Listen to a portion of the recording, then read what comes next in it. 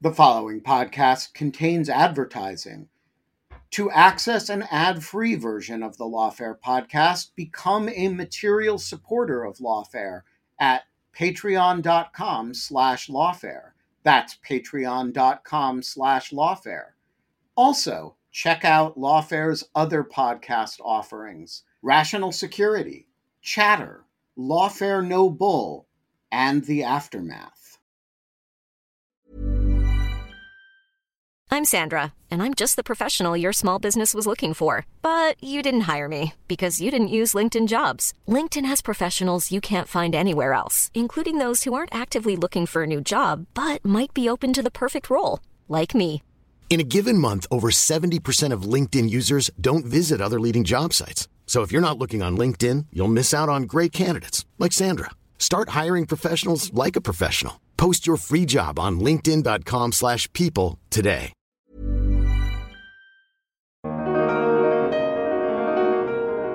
I'm Will Appleton with an episode of Rational Security for December 11th, 2022.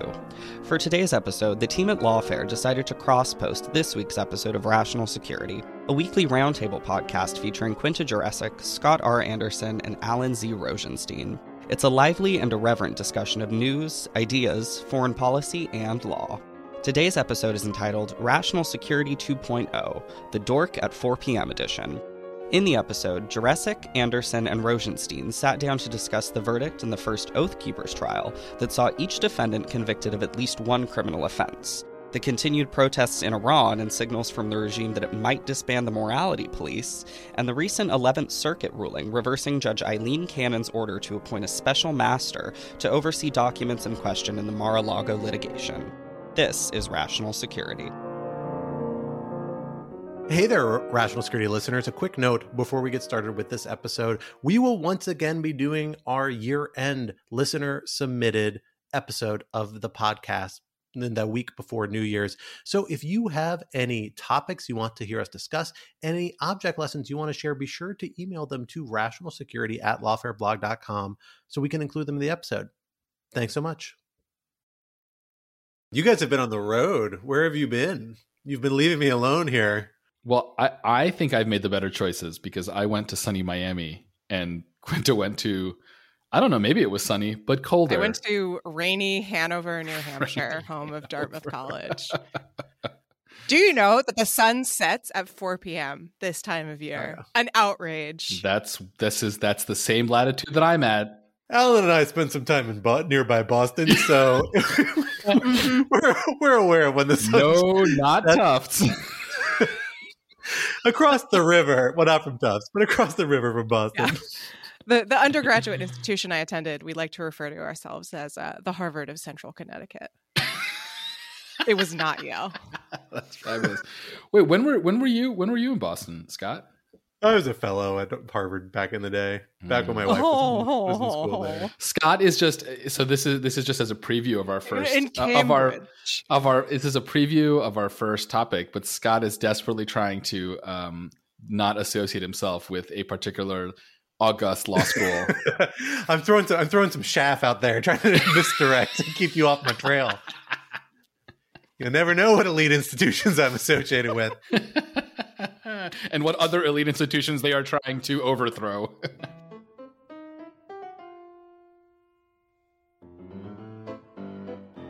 Hello, everyone. Welcome back to Rational Security. I am one of your co-hosts, Scott R. Anderson, and I am here back for the first time in several weeks with both of my other co-hosts, Quinta Jurecic.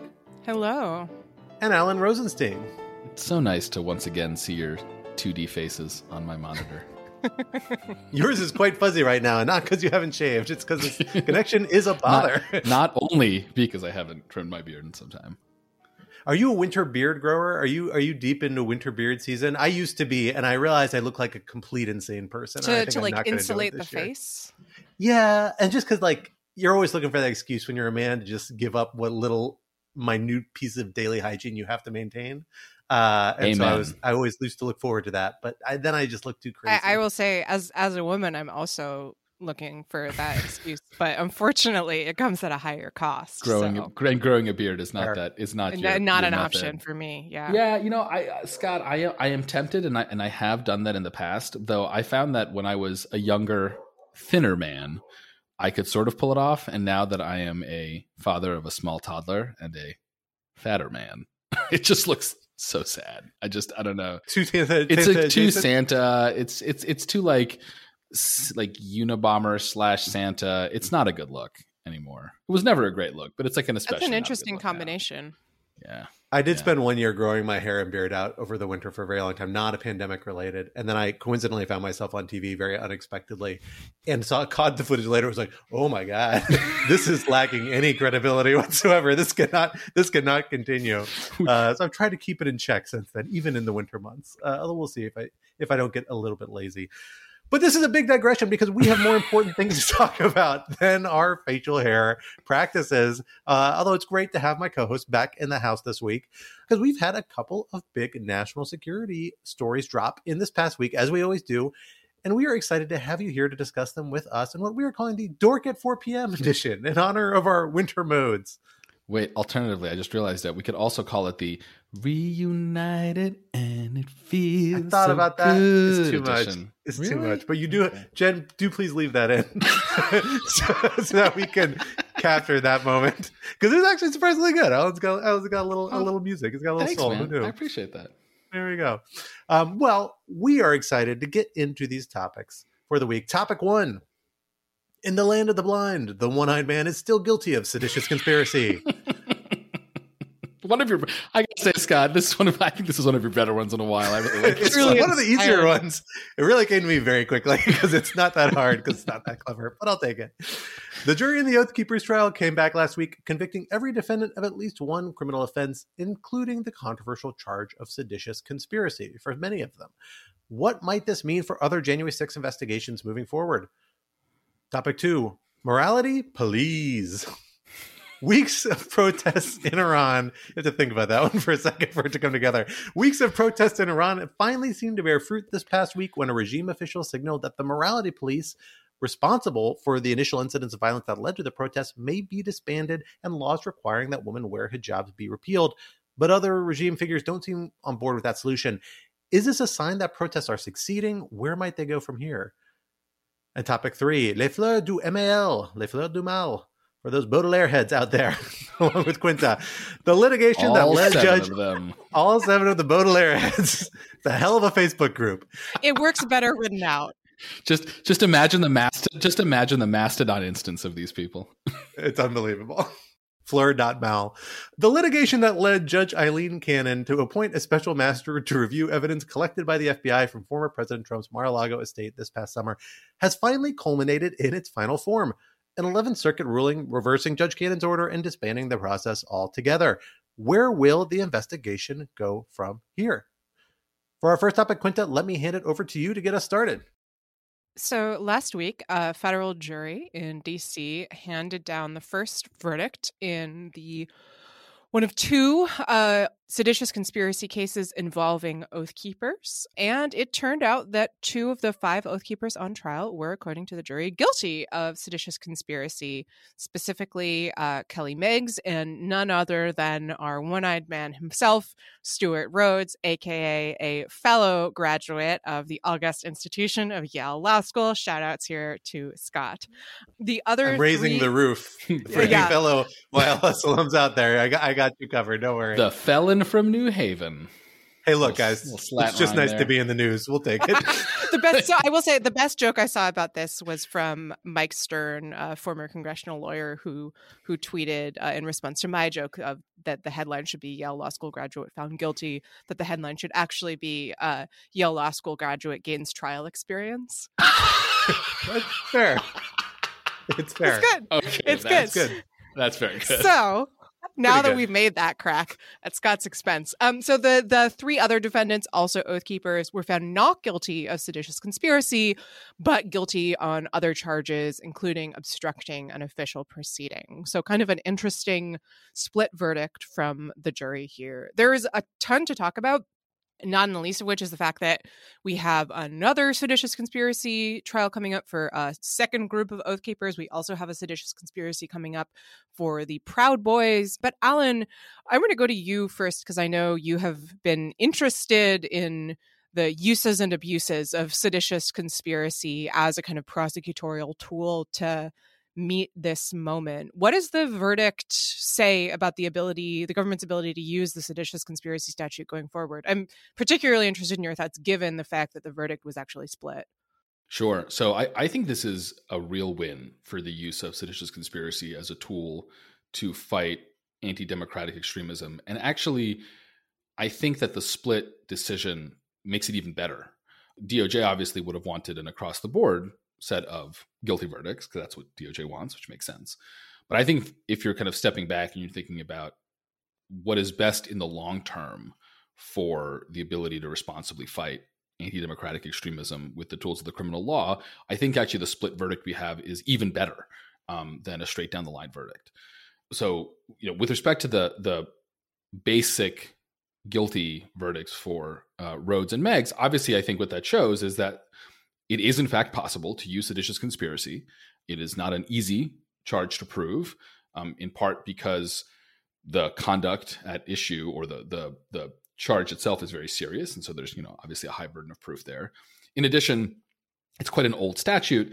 That doesn't obviously mean that it's expired or anything, but just from a drafting perspective, they didn't write statutes terribly well in the mid-19th century. It's confusingly written. It's very broad in places. I think for a bunch of reasons. The government hasn't used it a lot. And obviously the last time it's used it before January 6th, which was in the 2012 or 2013 Hutari Christian militia prosecution in Michigan, that all ended as a total disaster when the judge basically threw out the charge for legal insufficiency, not just factual insufficiency. So having these verdicts, especially against the leader of the Oath Keepers, I think is a really big victory. At the same time, I think it's actually really good that some of these defendants were acquitted on seditious conspiracy. Not because necessarily I think that they didn't commit it. Ultimately, these were difficult factual questions for the jury to decide. And I think the jury, it seems, took its responsibility to look very carefully at every defendant and to make the very fine factual distinctions that each defendant deserves under the criminal law. They took that seriously. And so I think as a general matter, that actually shows that we can use seditious conspiracy in a responsible way, which is to say that juries are not going to be cowed into returning guilty verdicts just because the government accuses someone of seditious conspiracy. In addition, more concretely for DOJ's purposes, I think the acquittals, not just on seditious conspiracy, but on some of the other charges for some of the other defendants. And it's notable here that Rhodes, although he was convicted on seditious conspiracy, was actually acquitted on some of the other conspiracy charges, which is interesting. I think that shows that DC juries in particular can be completely impartial and completely responsible. I think that was a concern, as these trials were ramping up. Could you find an unbiased DC jury, given that the crime occurred in DC, and the fact that DC has just politically speaking, is one of, if not the most left-leaning jurisdictions in the country. And I think that the fact that we had this slate of results shows that they can be totally impartial. So again, I think although DOJ may have preferred a more across-the-board verdict, I think zooming out, I think this is actually a terrific result for small d democracy, and I think it's very impressive. So I don't disagree with that in terms of, I think it tells us good things about DC jury tools, and is an important kind of proof of concept there. People are going to try and undermine prosecutions of this sort of type because of DC's political character, because it is one of the bluer, districts in the country, and saying that these are illegitimate because they're going to convict anyone of anything. And this does point against that in a useful way. Although the way the jury parsed the charges on this, I think are actually harder to make sense of. Our colleague Roger Parloff, I think, did his best job as you can. Some of it makes sense because there's a couple of outlier defendants, but particularly the pattern of the way the different conspiracies do and don't line up. It does seem like you had Rhodes and Meggs, who are the two kind of main leadership guys, primarily get the seditious conspiracy charge, which is kind of the broadest conspiracy as the government framed it, in terms of it started weeks before January 6th and really kind of ended after January 6th. And other people were convicted of the narrower conspiracy charge, and plus Meggs, which is to prevent officials from discharging duties, but not Rhodes. And there's just a lot of parsing of hairs between these scope of conspiracies in a kind of odd way that I have trouble making complete sense of based on the facts. And I kind of suspect may have been a little bit of kind of splitting the baby that juries do. It's like not an unknown thing. You've been on a jury, you probably experienced it, where they do say, well, we have some disagreement about this. Let's convict on this one and not on this one. And people reach compromise and stuff like that. More fundamentally, though, I have this question, I guess mostly for you, Alan. Quentin, I'd welcome your thoughts as well. What is really the marginal value of seditious conspiracy versus other types of conspiracy to do unlawful conduct, right? Because it is about mentality and a very politically motivated type of intent. And it really like gets at intent being a part of the criminal element, not just in a mens rea context, but the actual substance of intent. It always implicates kind of First Amendment questions and always kind of will. And that's what its vulnerability in other trials. And there are other contexts and types of offenses where we see this, like hate crimes, right? And hate crimes kind of make sense because in hate crimes, we want to hook for federal jurisdiction. So we say, well, it's the hateful intent behind these violent acts that otherwise be criminalized at the state level that lets us pull them into federal law enforcement orbit, because that common thread is what makes them uniquely of importance to the federal jurisdiction. But you don't need that to establish federal jurisdiction here because, of course, you're obstructing a federal proceeding and you're breaking federal property and unlawfully entering federal property and the variety of other offenses, all of which could be predicates of, and were in this case in some, but not all cases, of conspiracy offenses. So I'm just not sure what additional work seditious conspiracy is doing here other than layering on additional charge. Maybe there's a strong moral judgment, sort of like symbolic significance, but I tend to discount that and don't always think it's super useful so much as something that is likely to either confuse or make jurors feel torn, other observers feel torn. It seems more politically charged, which is something you'd want to probably veer ever away from in these kind of cases. So I'm just not sure what the added benefit of that. I mean, this grounds for charge, which was enacted, first argued for by kind of pro-slavery people before the Civil War, then enacted after the Civil War, primarily in the context of aiming for people trying to secede from the Union. It's been controversial since its origin. It's always been politically charged. And I just don't know. I'm not sure what the marginal value is. What is it you see as the reason why it's good to have this on the books as a tool DOJ can deploy on top of other conspiracies? Yeah, so to respond to the 2 points you made, Scott, just briefly with respect to sort of why some of these charges and not others, I think it's pretty straightforward why, let's say, only Rhodes and Meggs gets a seditious conspiracy charge while the others get the smaller charges. I do agree with you. It's a little weird for Rhodes to get the seditious conspiracy, but not the smaller ones. I think part of it is because maybe it's splitting the baby. Maybe it's just because I think it can be hard for juries to sort of keep track of all the different conspiracies that are going on. Also, when you have underlying offenses, it's just messy, and so I think part of them might explain that. I don't think that undermines, let's say, the use of seditious conspiracy, but it is certainly a complication that happens whenever you have a bunch of conspiracy charges floating around. As to your main question, why seditious conspiracy?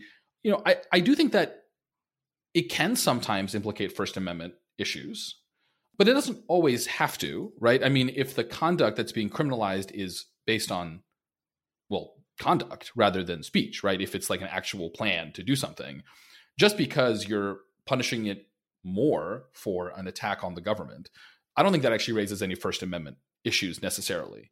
So I think the First Amendment issue is just different from the seditious conspiracy issue, though one can imagine those two interacting in some cases, but not always.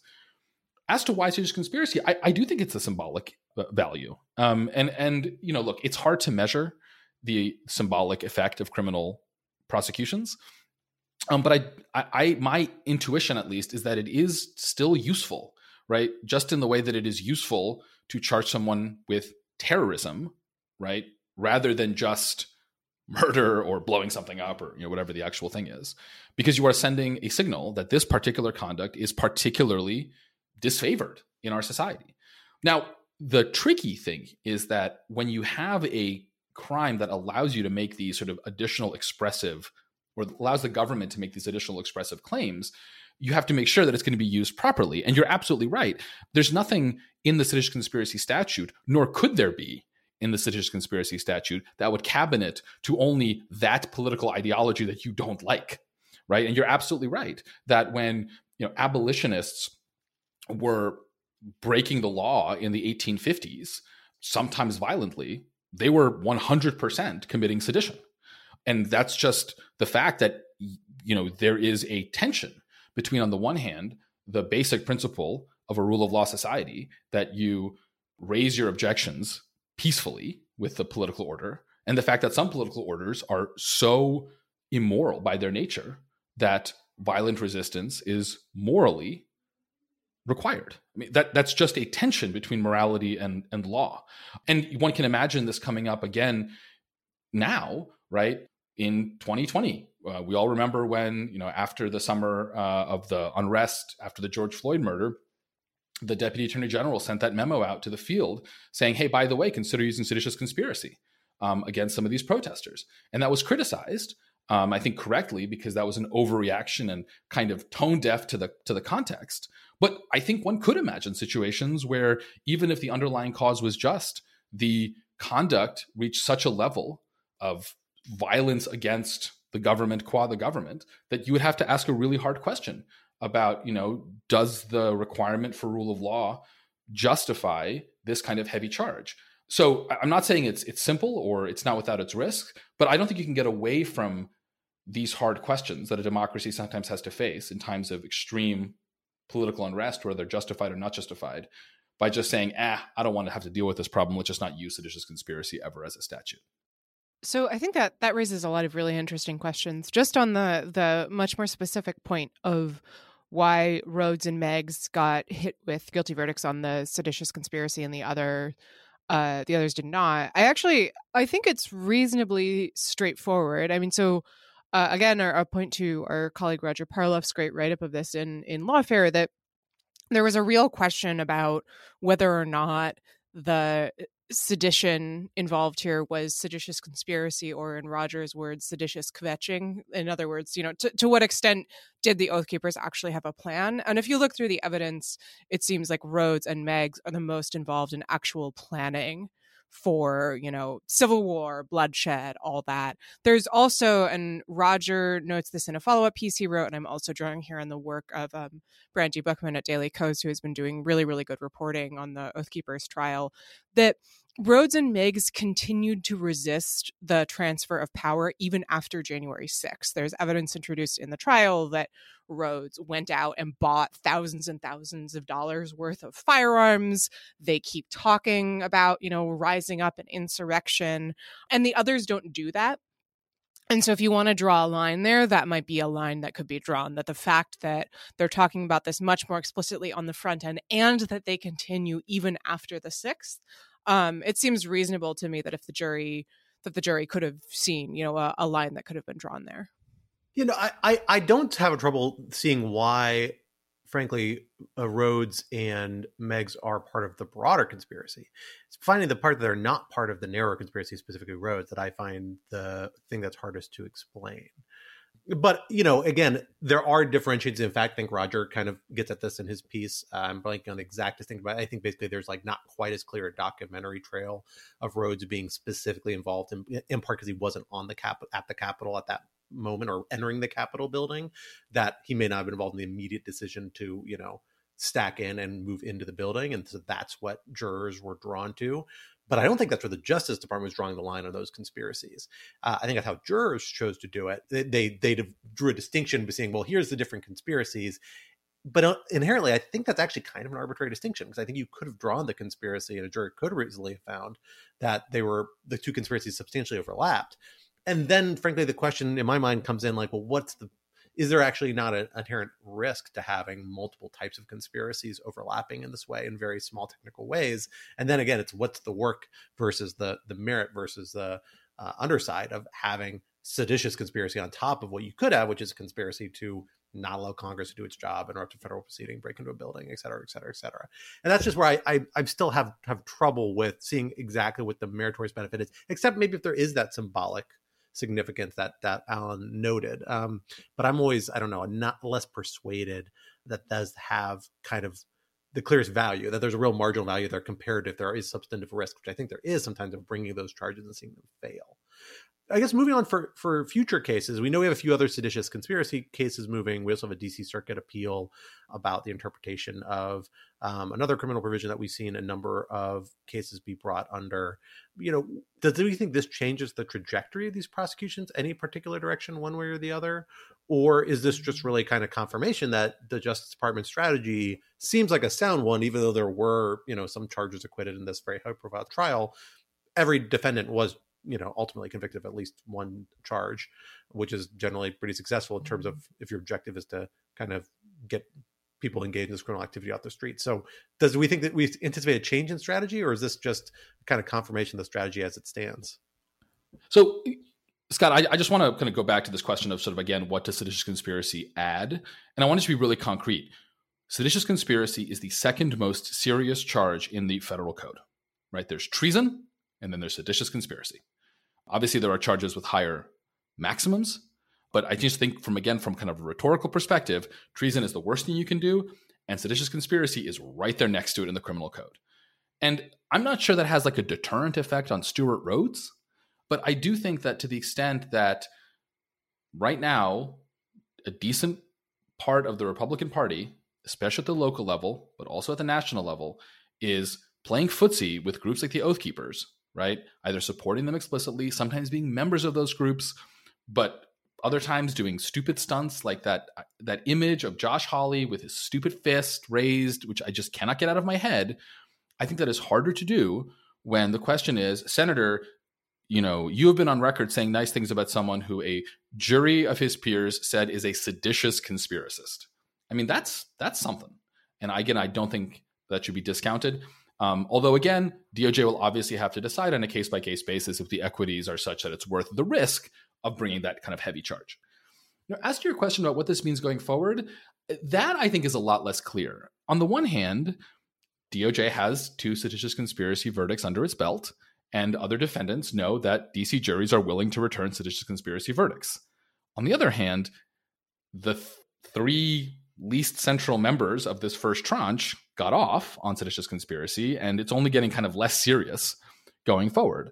So I can also imagine a defendant in these next trials saying, I'm going to roll the dice. So I think that this sort of comes down to the psychology of individual defendants and what their views on plea bargains is. I can imagine it going with all sorts of ways. I can imagine pleas. I can imagine this new jury being much more aggressive than this old jury and finding, frankly, everyone guilty of seditious conspiracy. Juries don't have precedential effect on each other.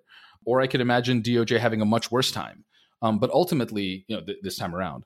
But ultimately, I think it's going to be able to take these 2 verdicts to the bank, and that's the only thing anyone will ever remember. That the heads of the Oath Keepers were convicted for seditious conspiracy. Everything else, while obviously important to the defendants, does not matter to the narrative going forward, really. So, from domestic turmoil to international turmoil, or maybe domestic turmoil at home to domestic turmoil in someone else's home. Let's talk about what's going on. I'm going to stop putting international and domestic topics next to each other. We're just going to do a run of one per episode. You're making it too easy. Get rid of the segue. Yes. So it's been 3 months now since the death of the Iranian woman Mahsa Amini at the hands of the so-called morality police led to really amazing, the biggest, I think, Iranian protests since the rise of the Iranian religious regime in the 1970s. And it's not been clear where it's headed, though we did get some indication about that when just a few days ago, the Iranian government announced, well, maybe question mark, seemed to announce that the morality police, the much hated group of enforcers who go around enforcing in part the strict dress code, especially for Iranian women, has been disbanded. Though the underlying dress code of the hijab and the kind of quote unquote modest clothing remains, leading some to wonder, well, how is that going to be enforced if the morality police is gone? Does that really mean that the morality police is gone?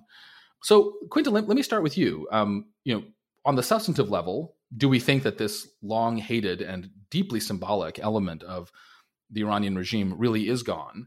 And more generally, sort of what does it say about how successful or not the protests have been so far? Yeah, so it's been very confusing what exactly has happened. And I will confess, and Scott, maybe you can help clarify this for us. I'm still not entirely sure. So my best understanding of what took place is that the Attorney General of Iran was asked at a press conference why the morality police had not been seen on the street. He gave a vague kind of answer that was interpreted by the Western press as indicating that the police had been abolished. Then, following that, Iranian state media said that the police had not been abolished. And now there is some indication that perhaps it has been. So I will count myself as deeply confused, honestly. I mean, I do wonder, and Scott, I'm curious for your perspective on this, whether or to what extent that it's a reflection of Western media outlets not understanding the particular political dynamics within different corners of the Iranian government, and to what extent it reflects actual confusion and perhaps disagreement within the Iranian government about what should be done, if anything, in response to these protests. Because certainly when it was initially reported by outlets like the New York Times that the police were being disbanded, it was reported as an enormous victory for the protesters. So it's totally a fair question. I mean, it's an incredibly confusing situation, and it's not unusual, I think, to actually have a little bit of a confusing sense about how certain decisions are made in Iran of a high political character with a lot of weight behind them, because Iran is in government that has kind of multiple tiers of authority that often overlap and operate kind of in black boxes that are hard to penetrate. Of course, you have kind of the government that's kind of the not shadow government because quite official, but the kind of background government led by the Ayatollah, closely allied with the Revolutionary Guard Corps, had very influential, particularly around issue sets kind of like this, strong kind of authoritarian strains in their ability to control things. And then you have at times what has functioned as even like a pseudo-democratic kind of overlay where there are elections, there's parliaments, there's a president who gets elected, they head up different agencies, they appoint officials. It looks like a lot of other more conventional governments. It's just that those decisions are always subordinate to the decisions by the higher level. It's much more complicated than that, but this is a very, very general simplification. I don't think we really know whether, and my sense is it does not seem like there's a strong unity among all those different parts. But when you're in a moment of crisis like this, the informal norms and practices that generally empower one branch over another when you don't have formalized institutions and legal processes like we do here in a lot of areas, but not all areas of our government, those are moments where you can see people try and push and say, well, maybe this is a different policy that I have an opportunity to pursue here more than I would at other times. Maybe that's what the Attorney General was trying to do, saying this is the direction we should move in, and I'm going to try and move things in this direction. Also possible entirely a miscommunication or confusion on his part as to what was intended or on what he was communicating, what to be done. I think right now the key point is that the Iranian people aren't taking it that seriously, or if they are, it is not actually making a big difference on the ground. We saw an intended strike nationwide, 3 days, I think across 40 cities. It's the count I saw kick off today, if I recall correctly. And that's still moving forward. And that's a really exceptionally well-coordinated, broad, national, cross-sectarian, cross-class, cross-age group, protest movement that's appealing to kick off here or to continue at a large scale in a way that has real economic, social impact and makes it hard to govern a society that's willing to do that. It also means people are willing to take on a lot of economic hardship to continue to express these elements of discontent. It doesn't, if this was an effort to try and assuage people and get them to calm down, it doesn't appear to have worked. And then the question is, well, is the regime willing to do more to actually address people's concerns, or are they just going to buckle down and begin to crack down more? And that's really, I think, what we're waiting to see over these next coming days and weeks. Scott, I'm curious for your thoughts on whether or not doing more from the regime, let's say actually disbanding the morality police and not just reconstituting it under a new name, maybe even going farther and repealing these repressive laws, that require women to dress in a particular way. Would that actually help the situation in the sense of diffusing the tension? I mean, my sense is that once you have a popular uprising that's crossed a particular threshold where people are really committed, people have died, people understand the stakes, that concessions by the regime are not interpreted as, okay, now we can go home to our lives. They're interpreted as, wow, we can do something, right? And that concessions just lead to greater demands. And this worries me because I'm assuming that the folks, the government in Iran understands this as well, and that the kind of quote unquote rational from their perspective response is to crush the protests much more aggressively, right? That, at this point, you maybe reached a tipping point where the only way that you save the regime is by adopting, Tiananmen Square type repression. I think that's entirely possible. And that's really, I think, what we're going to have to wait and see which way the regime goes, because there's risks really on both sides, right? I mean, we saw this protest movement, not unlike many other protest movements around the world, actually really kind of kick off and expand dramatically because of the regime's initial violent response. I mean, remember, the initial murder of that young woman was in part because of what was tied up to elements of civil disobedience, kind of not a protest in the same way, but its own type of representation and protest that she may have been engaged in or was accused of being engaged in. At the same time, lots of other young people. Now we're seeing the protest movements involve their parents. There are all these really, really heart-rending quotes of people whose children have been killed in protests, and some who have now themselves been killed, who have joined the protests by security forces crackdown, which have actually been quite violent and quite brutal already. And it's actually mobilizing people further. The question is, what balance of sugar and honey and vinegar, of, a stick and carrot, can you actually use to try and get people to just provide their tacit consent or acquiescence to the status quo and let people stay in power? I kind of doubt the regime feels it's like an imminent threat of power. The one thing that we don't see here is that there's no political faction that's mobilizing on this popular content. This is actually like a common phenomenon, weirdly, in like a lot of Arab Spring and afterwards popular uprising in the Middle East. You see it certainly in Egypt during Tahrir Square 10, 12 years ago. You see it more recently in Iraq with kind of the popular protest movement there, which has ties to Iranian protest movement as well. This idea that it's a very decentralized movement and it's not tied to a political party or agenda that can advance itself in the political institutions, often because there's a sense of rejecting the political status quo as having any validity, seen as corrupt and illegitimate, often for totally legitimate reasons. But because it doesn't manifest any sort of political leadership or movement, it's not clear what exactly the tipping point will be. What is going to ultimately oust people out of power who are in power, except if the state collapses or the economy collapses. And that's a very costly endeavor for the people engaged in these activities. So, seeing which way the regime goes, that's really the question now. It's probably going to be some combination of the two, some light concessions with some aggressive means of repression, we might guess, because I don't know what other toolkit they have, and some blend at least maybe captures elements of both. But, it's likely to be, it strikes me as, and I think we've heard intelligence assessments from Israeli and U.S. officials the last couple of days kind of say, this is likely to be an endemic problem for the Iranians for the exact reason you noted. Iranian people now understand that there's widespread discontent in society. People are willing to act on it. And maybe the regime's willing to budge a little bit. At least there's enough hope of that people are continuing to go out in the streets in even larger numbers. And if that sentiment is there, that's not something that goes away very easily. If anything, probably it's still echoing now from the Green Revolution, 10 years ago, the protests several years ago, that this is in some ways another resurfacing of. And that sentiment is likely to stay there, it seems to me, barring a truly, truly savage sort of repression campaign. Maybe even more than Tiananmen Square, maybe something more along the lines of Syria, that would really uproot it and uproot the social networks that kind of undergird a lot of this.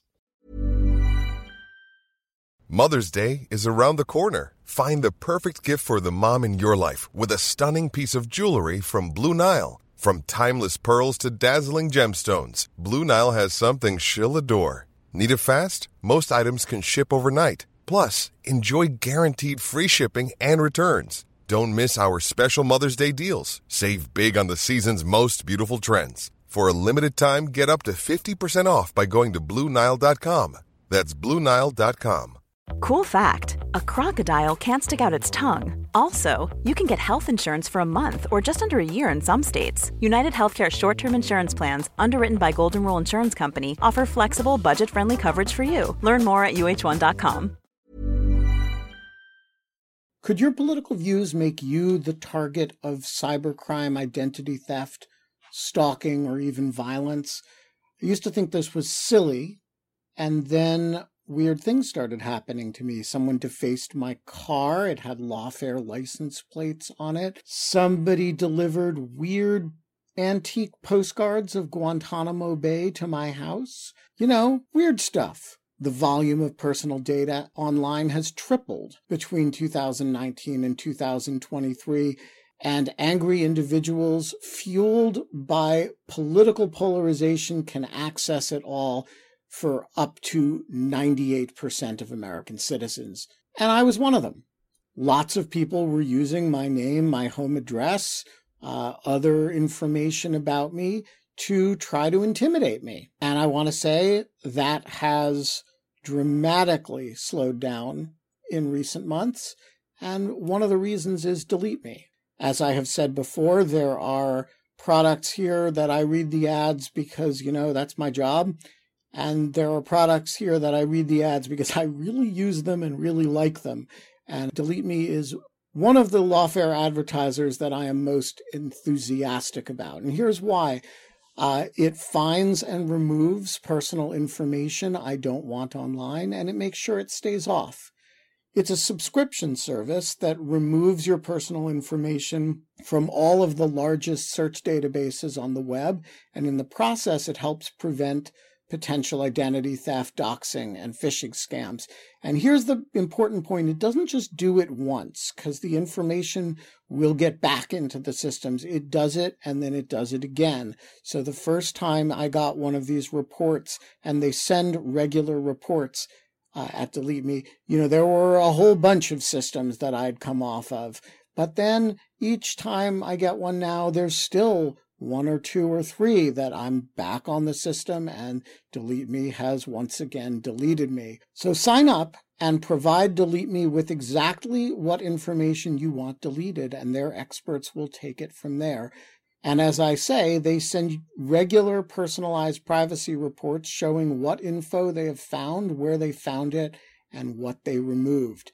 It's always working for you, constantly monitoring and removing the personal information you don't want on the internet.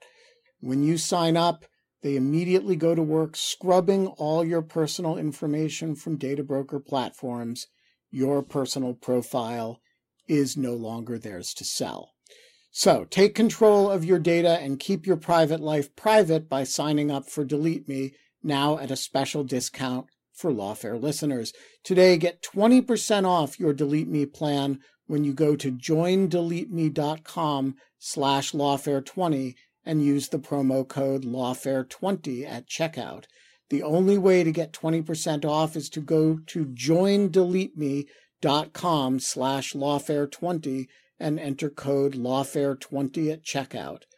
That's joindeleteme.com/Lawfare20, code Lawfare20. For what it's worth, Reuters just reported, or an hour or two ago, that the Ayatollah Khamenei has called for a, quote, revolutionary reconstruction of the country's cultural system, which may be weird, Iran government speak for making some concessions, though. Who knows? Before we've been talking a lot about the domestic situation in Iran, but I do want to spend some time talking about the foreign policy implications of this, and in particular, what Iran has been doing kind of externally. There was a really interesting, I think it was a Washington Post piece about how Western officials are increasingly concerned about the increased tempo of Iranian operations abroad to target Iranian dissidents, civil society folks, even American officials, not just campaigns of harassment, but murder for hire schemes, and all of that sort of thing. Obviously, some of this is driven probably by revenge for the assassination in 2020 of Soleimani. This was under a Trump administration drone strike that was quite controversial at the time, and for which I think most observers, whether they were for it or against it, could have predicted some level of blowback from Iran. But the campaign is actually much broader than just that. And so I'm curious. Let me start with you, Scott, for your thoughts about how big of a deal is this increased belligerence from Iran, and is the bite as bad as the bark, as it were? I mean, I think it's certainly a big deal, and it's a phenomenon we're seeing spreading. It's not just an Iranian phenomenon, right? We have reports just out the same week, for the last 2 weeks, emphasize again that the Chinese government has essentially secret police stations stationed around the world, engaging in very similar activity, a little less violent, less on the assassination front, more on the sometimes detaining people, threatening people, bullying people to try and shut down external dissidents, right? Which is the big target of a lot of these sorts of activities.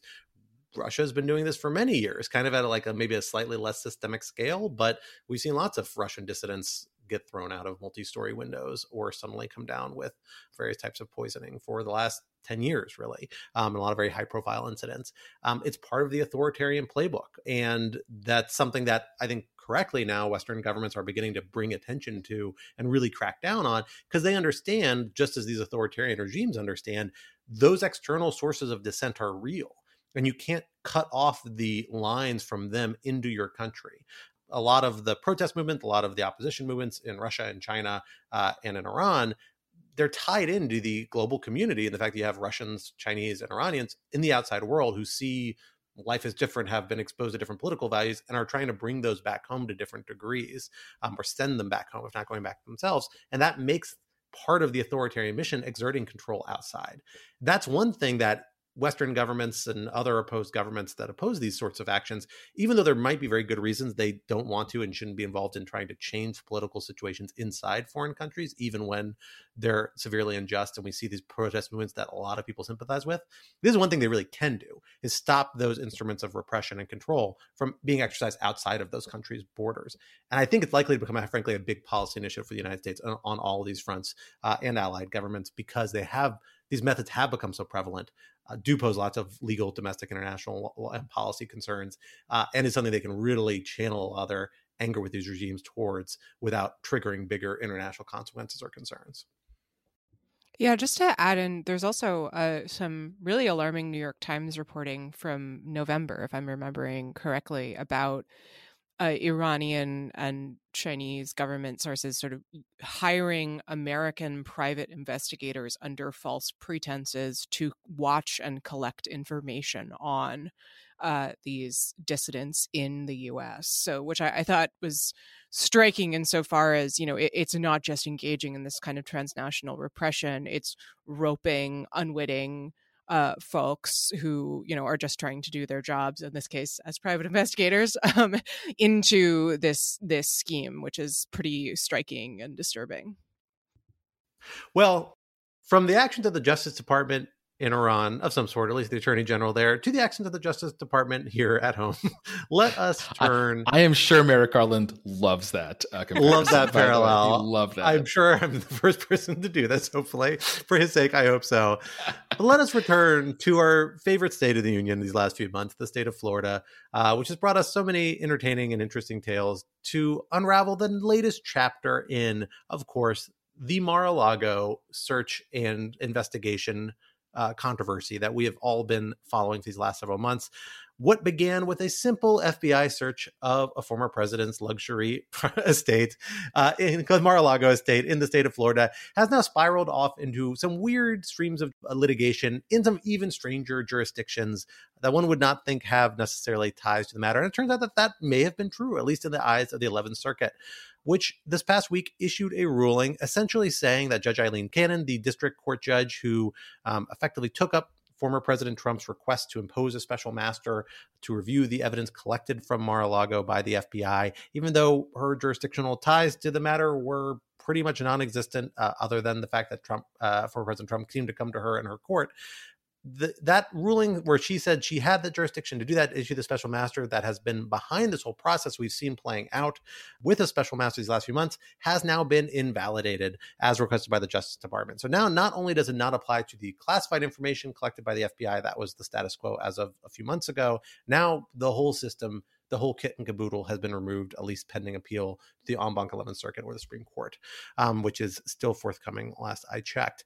I had the opportunity to talk about this on Lawfare podcast last week, but you both were traveling on the road, and so it seems only fair to turn it over to you for your sense about the significance of this decision, what it means for this investigation, and potentially for other investigations moving forward. Quinta, let me start with you. What was your reaction when you saw this decision come down?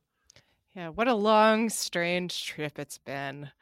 I have to say, I mean, I don't think this was a surprise when the 11th Circuit had ruled previously on Judge Cannon's order in a separate context regarding the classified material. It was pretty clear, I think, that its reasoning slapping down Judge Cannon on that portion applied more broadly to the rest of her decision appointing a special master. So I think anyone who could read the tea leaves had pretty much seen this coming for a while.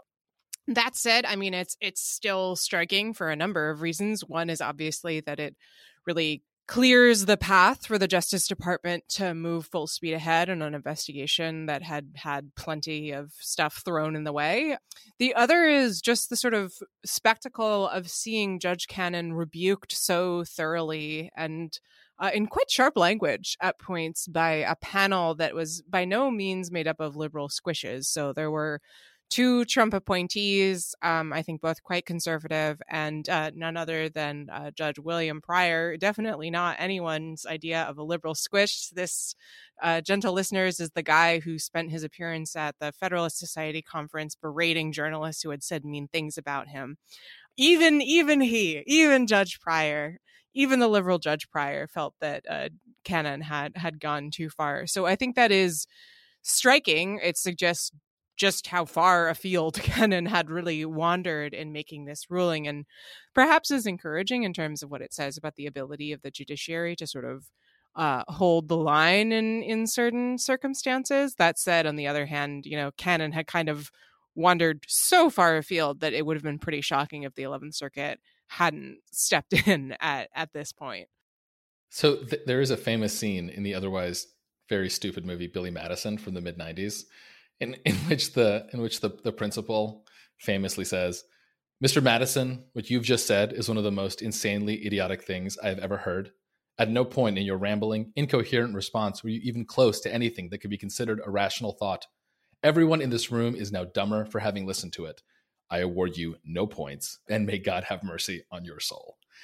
And I have to say, this whole Mar-a-Lago saga, and just particularly just the endless hash of law that Judge Cannon made, it's just made us all dumber. We didn't learn anything. There were no interesting legal issues here. There were no interesting factual issues here.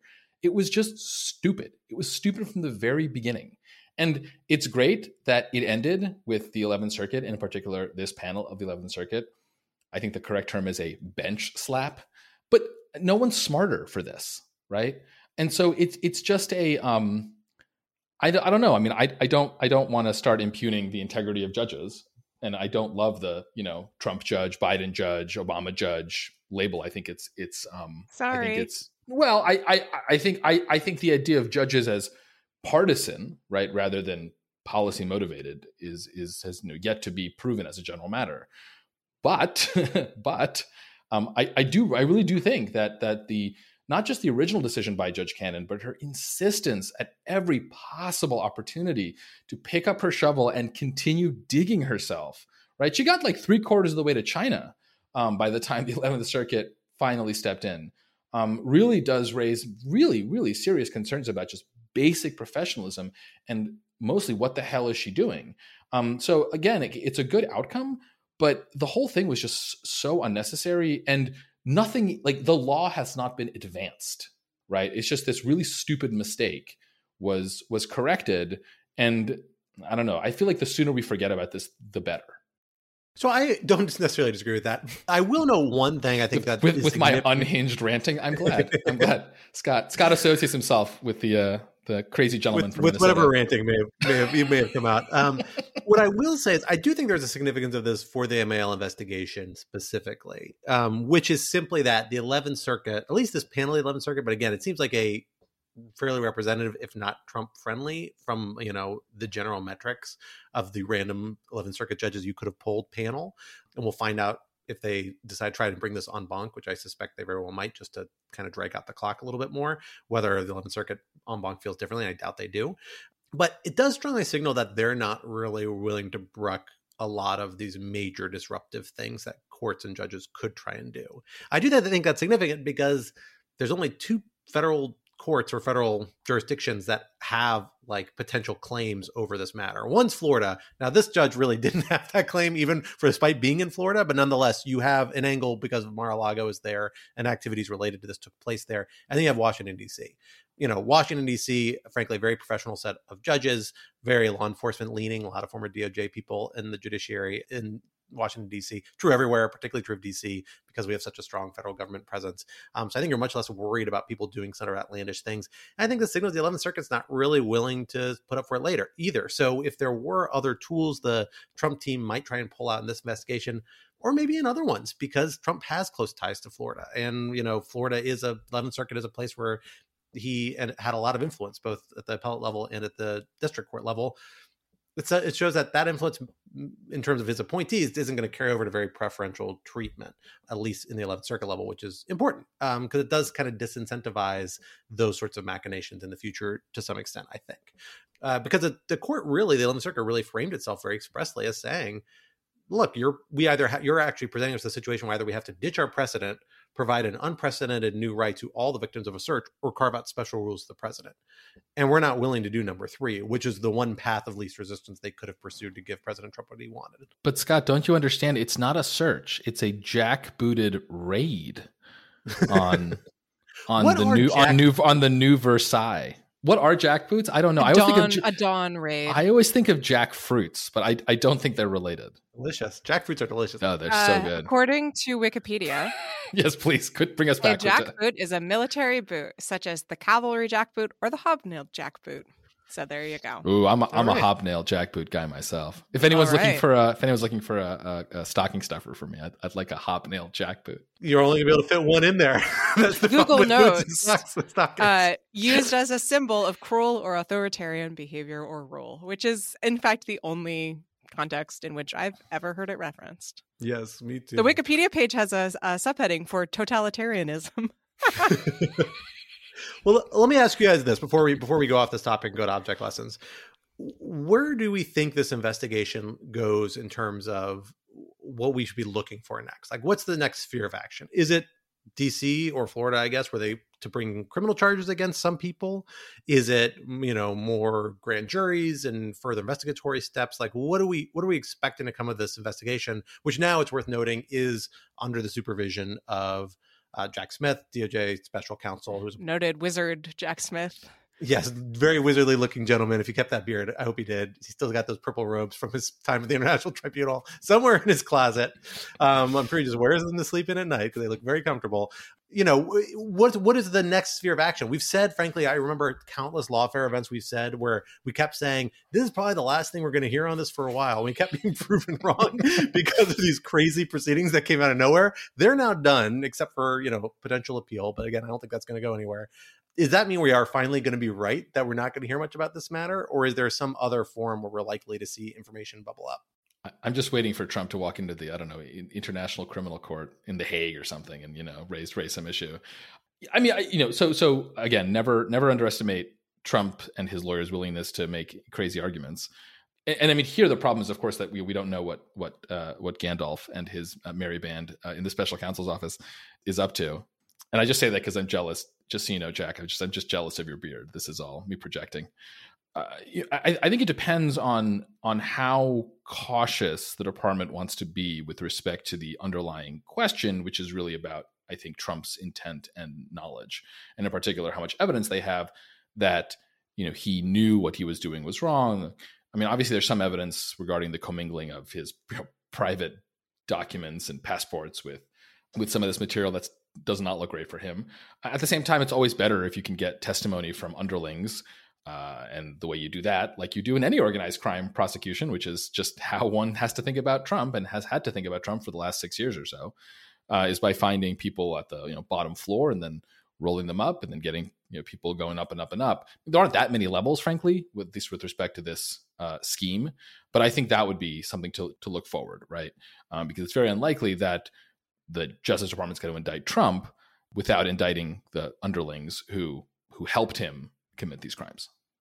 Yeah, I'm kind of hesitant to make any predictions because, as you noted, Scott, we've been pretty wrong at every single stage. That will not stop us. We are podcasters. Yes, we will keep going. We will never hold ourselves accountable. I think our analysis has been spot on otherwise. It's just the expectations of additional proceedings did catch us a couple of times. Our spoken like a true academic, our analysis, everything worked in theory. Unfortunately, the only problem was reality. Imagine a spherical special counsel in a vacuum. In all seriousness, I mean, look, I don't know. I do think it's noteworthy that right before we started recording this, the Washington Post had a story about subpoenas being sent out under Jack Smith's name to a variety of state and local officials concerning the January 6th investigation regarding communications with Trump. I note that just to say that to the extent that folks were worried that pulling in Smith as special counsel would lead to delays in the investigation, I think that might be an indication that this will not be the case. Seeing as those subpoenas, if you look at the dates, went out about 4 days after Smith was first appointed, which may mean that he signed off on the subpoenas from the Netherlands, because if I remember correctly, he was recuperating there from a bike injury. So justice waits for no man. He waved his wand. Exactly. But so, and now it seems like the department may be able to start moving more quickly on the Mar-a-Lago investigation, all of which means that, to the extent that folks were concerned that Trump had kind of forced the Justice Department's hand into appointing a special counsel by announcing his candidacy for 2024, and that would kind of hamstring the department, that so far seems to not be the case. That's frankly the only prediction that I'm really comfortable making at this stage. Who knows what will happen? Yeah, we'll have to wait and see what the next kind of phase of this is. But I do suspect we might get a little bit of a lull for a little while, but we'll see if I'm wrong about that. Scott, you can't help yourself. Just don't make predictions. But I just don't know what else it would be until they actually indict somebody. Ensured that we're going to have a rip-roaring 2 weeks of news. Yeah, well, we'll see. Ruined everyone's holiday season, Scott. Exactly. So before we close this out, I do just want to observe something that I will say I am quite surprised about, which is that this is not just Trump, the former president. This is Trump, who is actively a nominee for the 2024 GOP presidential nomination. I think has to be considered at least a co-frontrunner, if not the frontrunner. And what I've been surprised about is how kind of no one cares. Certainly DOJ, I mean, obviously Merrick Garland appointed Jack Smith as a special counsel because of this, but the investigation is going full speed ahead. You're not really seeing other members of the GOP getting up and saying what they frankly said when Mar-a-Lago was initially searched, that this was a deep state, or not even a deep state, just a Biden administration attempt to punish political opponents. I've just been surprised that the fact of an ongoing investigation of the former president and presumptive Republican nominee is not a bigger deal. And I wonder if you all agree with me that I'm reading the vibes correctly. And if so, is it just because we all kind of know that Trump is a criminal and it's just been so long, and we just don't care in the sense that we don't care about this particular undermining of democratic norms because Trump has been undermining democratic norms for such a long time and it needs a response. I'm a little surprised, actually, just at my own lack of surprise.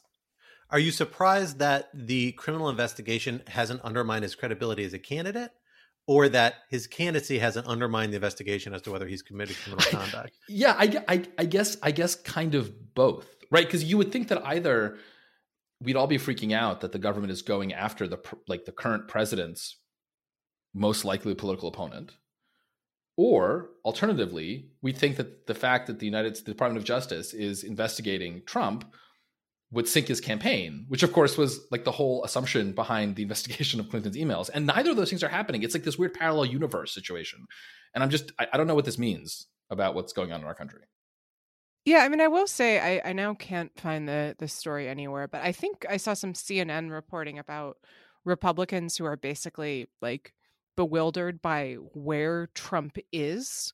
So he made this declaration of his candidacy in a speech that I personally would describe as low energy and sad. And then he hasn't really been anywhere. I mean, he's been truthing He called, just by the way, the only thing we haven't talked about is that he called for the cancellation of the Constitution last week, which is like, we all have decided to ignore, but is bananas. That's a complicated subject. But like, that's kind of, he is not acting like a candidate, right? He posted some truths. One of those truths called for, yes, the eradication of the Constitution.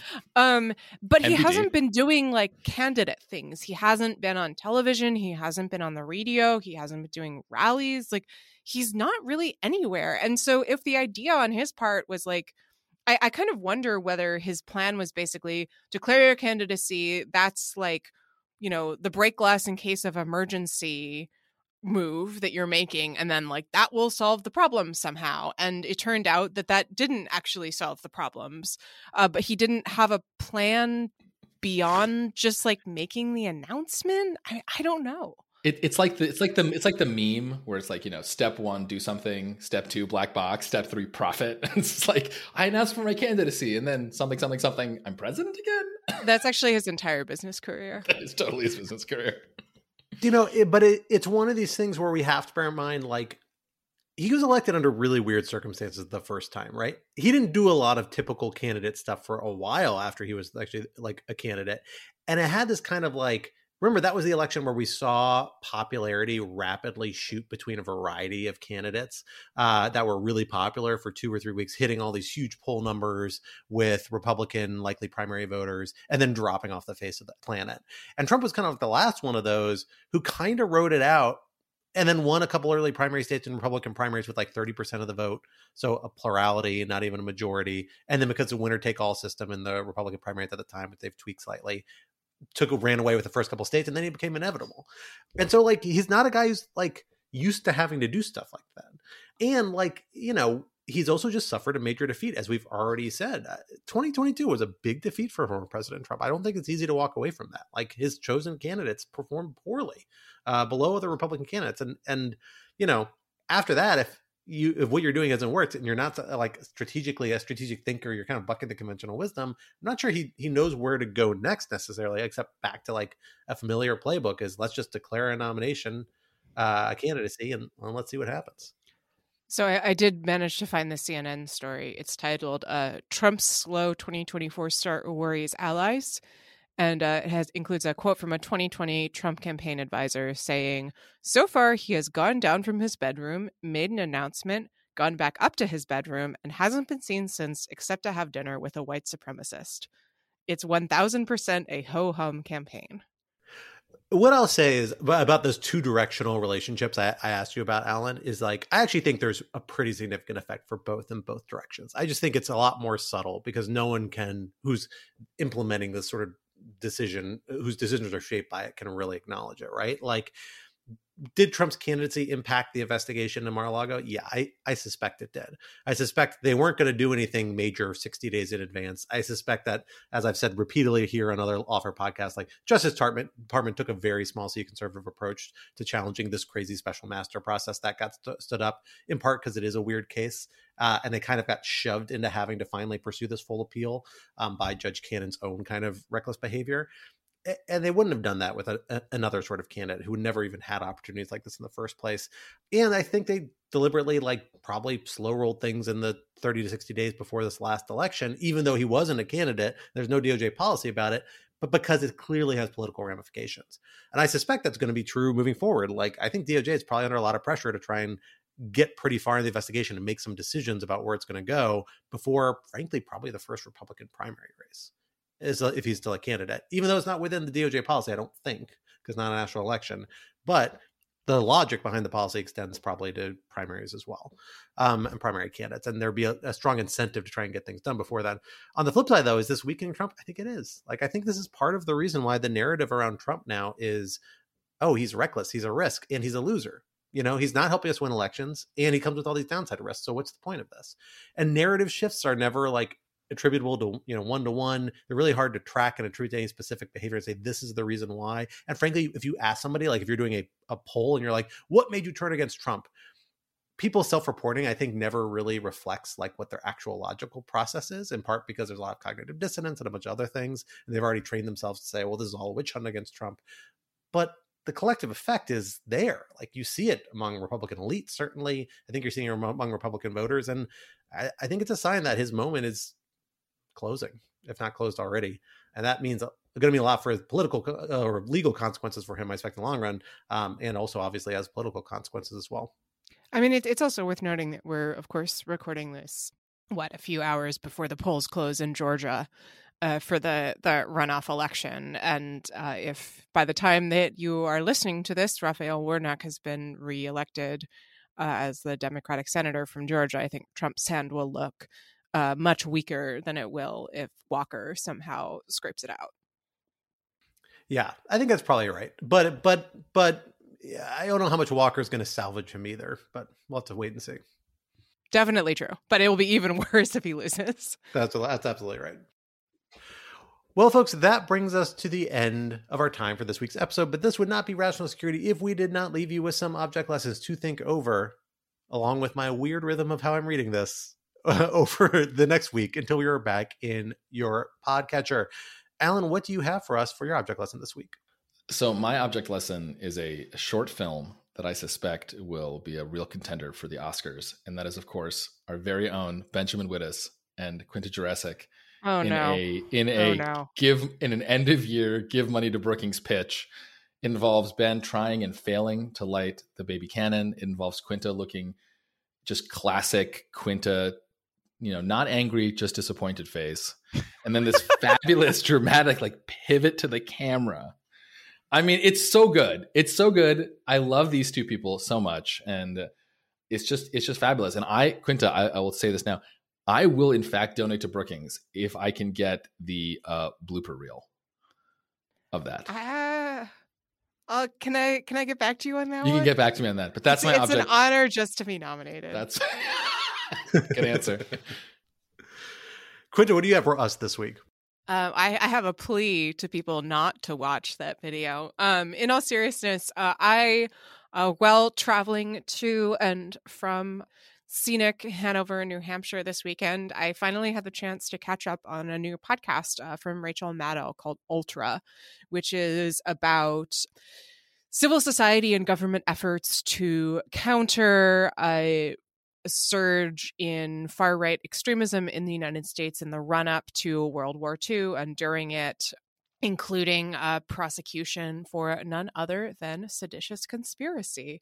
I found it very, very interesting, well-reported, well done.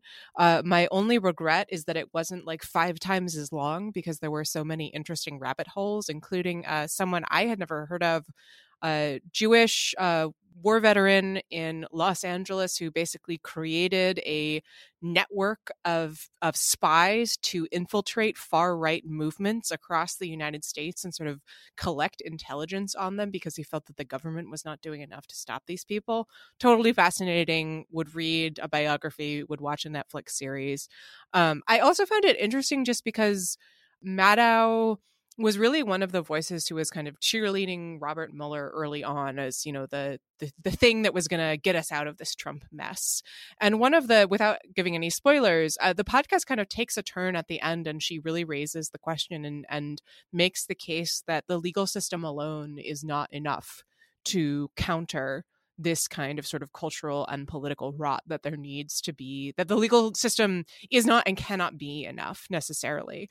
I found that kind of interesting, I don't know if you want to call it change in view, radicalization, something else, but interesting sort of marker of maybe of how culturally folks have changed their thinking since the early days of the Mueller investigation. But that meta point aside, I really enjoyed it. I'm definitely going to go down some Wikipedia rabbit holes after finishing it, and I would recommend it to anyone who's interested in learning more about this time period or just listening to a good nonfiction podcast. I started a couple weeks ago. It is it was just last week, but it's very good. I haven't only gotten an episode in, but I really enjoyed it. So I'm looking forward to digging into the rest of the series. For my object lesson, it is the holiday season, and I have already started digging back into my favorite holiday movies. My wife and I are playing Hulu Roulette last night, which is where we randomly pick one of Hulu's thousands of horrible, horrible holiday movies and watch the first 10 minutes and see if we can stand to watch it all the way to the end, which it took a couple tries before we found one where we could.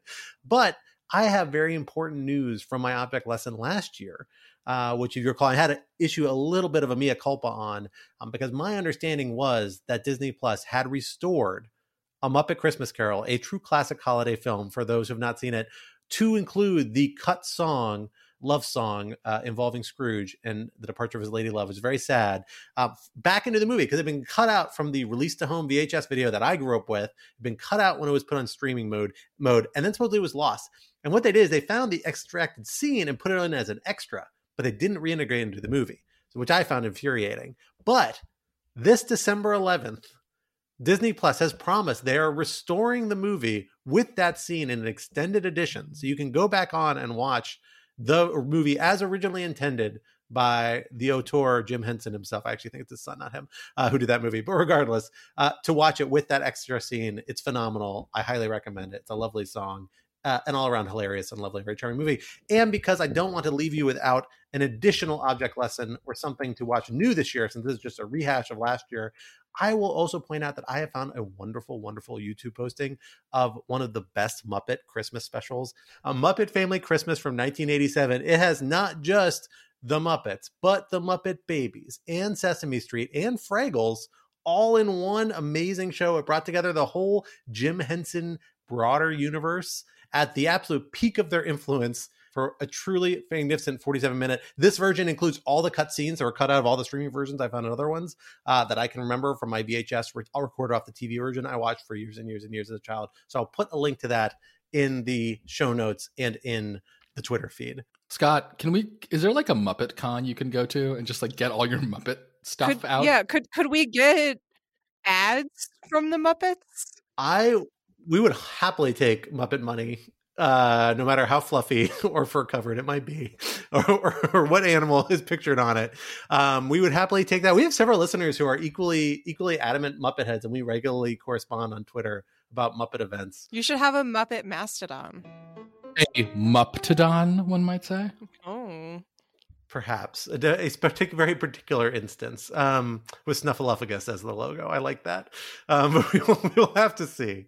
Well, folks, until we get back to Muppet News for next week, this is the end of this week's episode. Rational Security 2.0 is like its forebear, a production of Lawfare. Be sure to follow us on Twitter at RTLSecurity and be sure to leave a rating or review wherever you might be listening. While you're at it, visit lawfareblog.com for our show page with links and past episodes, for our written work and the written work of other Lawfare contributors, and for information on Lawfare's other phenomenal podcasts. And be sure to sign up to become a material supporter of Lawfare on Patreon for an ad-free version of this podcast and other special benefits. Our audio engineer and producer this week was Kara Schillen of Goat Rodeo, and our music, as always, was performed by Sophia Yan. We are once again edited by the wonderful Jen Patcha Howell. On behalf of my co-hosts, Alan and Quinta, I am Scott R. Anderson. We will talk to you next week. Until then, goodbye.